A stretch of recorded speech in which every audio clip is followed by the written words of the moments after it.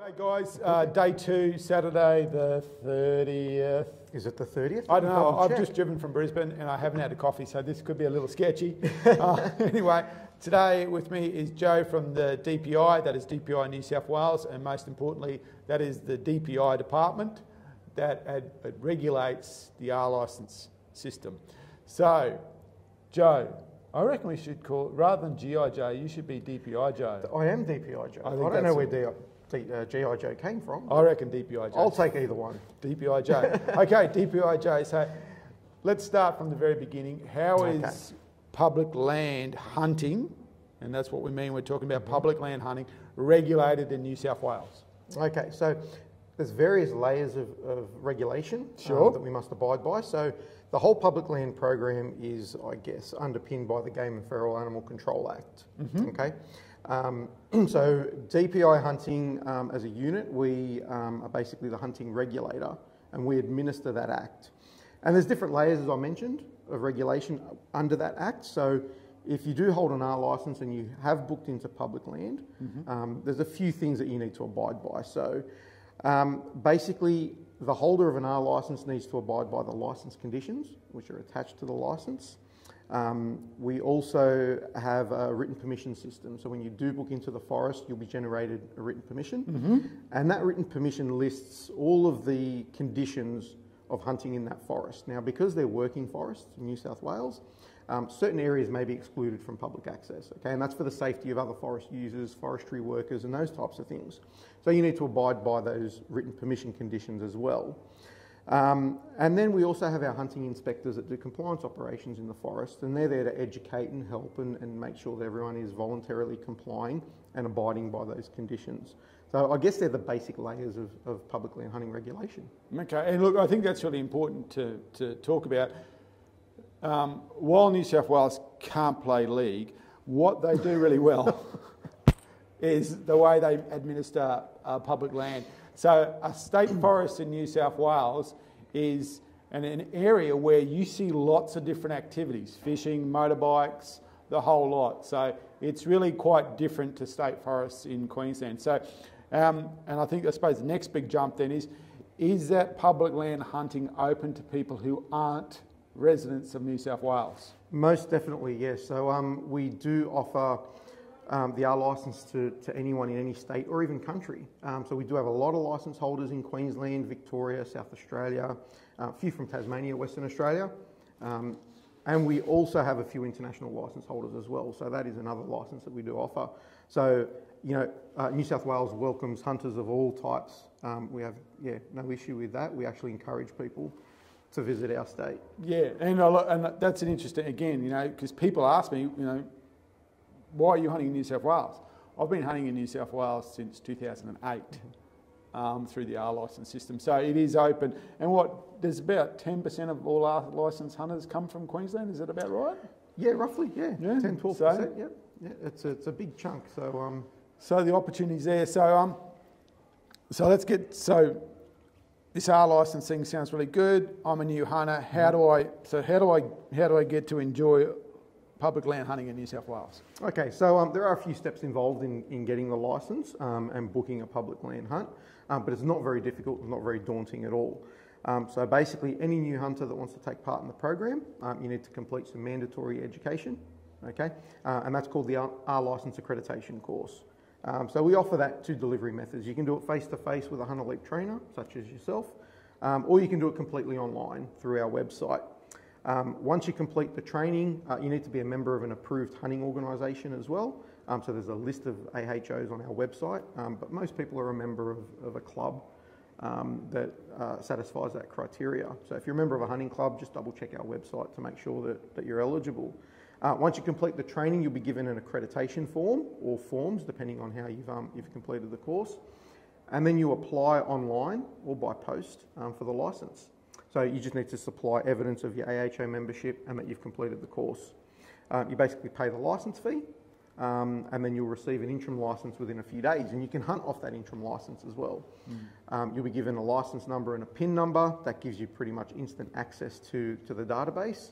And then you can go in and make an online booking from there. That's right. And again, for those who don't know, the process is basically administered from a hunter's point of view online. So, you know, you go on, you book the forest online, and so you don't need to go to a DPI office or something like that. You can do it from your home. And in fact, I've just renewed my R licence, and again, that's an online activity, and it was pretty painless. And surprisingly, they got back to me in about 20 minutes. Yep.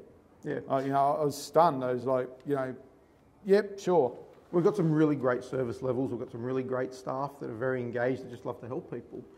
As I said, we encourage everyone to visit our state to hunt. So we do have pretty much an online system for everything, but we do offer some face-to-face as well, because there are some people that just don't like technology. Yeah, so we cater for everyone. Now, the online booking system is quite simple, and the reason why we do that is mainly around our risk assessment and to make sure that the activity is safe. So we don't allow too many people to overcrowd forests and things like that. We only allow one hunter per 400 hectares. So that, you know, maintains safe standards and those types of things. That's why, for instance, when you hunt a forest, you'll see it's actually got like hunter numbers or placements against that forest, and that's determined by that reciprocal ratio of 400 hectares per person type thing. Yep. So if you hunt Pilliga, I think there's like 217 spaces. That's right. If you hunt Severn, there's 3 or 4 depending on what activities are going there. So I mean, that's the, I suppose that's the cream for the hunter. So what's my obligations? What's my part of the deal? Okay, so as I mentioned, you need to be a member of an AHO. Yep. You need to hold your R licence. You need to have your written permission with you. So, as I mentioned, when you book a hunt, you'll receive a written permission. Now, that written permission is specific for the forest that you're hunting on. So it'll have different conditions in there, where you can and can't hunt, maybe where you can and can't camp. It might have some advisories on like 1080 baiting for wild dogs and those types of things. It'll tell you what hunting methods you can use. So we allow 3 hunting methods in the forest. One's hunting with firearms, hunting with bows, and hunting with dogs. Yep. It lets you know if you can hunt nighttime with dogs, if it's a lonely forest, and all those types of things. So you need to abide by those conditions of the written permission. You need to have that written permission with you, whether it's printed out or a digital version on your smartphone. And when you actually book a hunt and you've got that written permission, okay, you'll also be given a hunting and exclusion zone map for that forest, okay? You need to have that map with you on a dedicated GPS device or a smartphone that has a map reading application as well. And that will show you, as I mentioned, the hunting zones and the exclusion zones, okay? And I think it's about that smartphone too. The technology now is you don't need signal for that smartphone to work. So you can use your phone all the time, which is fantastic. It works off a GPS satellite. So that kind of leads us into, you know, what kind of safety gear should a new hunter take into hunting on a state forest? Sure. So there are a few legislated items that you have to have. Okay, so one of those is your GPS device, whether it's a smartphone or a dedicated GPS device. You need to wear an article of blaze orange on your upper body as well. Whether that's a buff, a hat, such as, you know, our model over here is displaying for us, or a vest or something like that. So that needs to be on you at all times. You need to be wearing that on your upper body. Again, that's a safety aspect. You need to have your written permission with you, whether it's a printed copy or a digital copy. That needs to be with you at all times. You need to have your actual R licence card with you as well. They're the legislated items that you need to have. Other safety items that we highly recommend or encourage you to have is something like a personal locator beacon, or a GPS satellite communicator, like an InReach or something like that, just in case, you know, you do get lost or there's an injury or something like that. But really happy to say we've had no major incidents in public land hunting since the program began. And that's a really amazing fact, because, you know, there's often the association with the risk with hunting, but in fact, in terms of statistically, it's one of the safest activities you can do. Yeah, that's right. Your kitchen's more dangerous than a state forest, you know. Your kitchen or your job site or anything like that. So I suppose that's all the big question is for a lot of people then, what's the cost here? What is the cost associated with this? So there's a cost to complete the training, and that's different depending on how you actually complete the training. So if you do it through a club, they may have special deals or stuff like that. If you do the online training, it's $40, whether you do one category or all 3 categories. Sure. Okay. And then there's a licence fee, so it's $75 per year for your R licence. It gets cheaper if you have a longer licence term. I bought 5 years. The 5-year term, so it's about $67.50, I think. About something like $320 or something like that. Something like that, I don't remember off the top of my head all those licence fees. So they're the only costs that are really involved, and there may be a cost for your AHO membership as well. And speaking of which, ADA are currently running the R licence course right here, right now, at the show over the whole weekend. So today, Saturday, and again Sunday. So they're running it right here. So you could come to the show, have a check stuff out, and actually get your licence. That's right. Yeah. And if you need to join a club, the ADA have actually got a deal on club membership as well. Yep, that's right. So thanks for your support. We really appreciate you doing the education and stuff for us. So.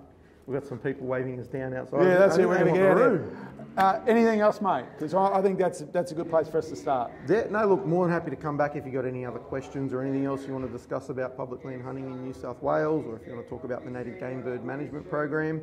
We have a lot of people from Queensland that come down and hunt the Riverina and help landholders control those problem ducks. So, mate, I could be here all day, and I'd love to be here all day. I think that's it. I think that's a wonderful. That's it. Yeah, we'll do this again, and we'll expand on those opportunities, mate. Thanks very much for your time. It's always a pleasure, guys. That's podcast 1 for Saturday, and we'll be launching the second one pretty soon. And that horrible noise in the back is the extreme motorbike event outside the window. See you around. Thanks, guys. Thanks for having me.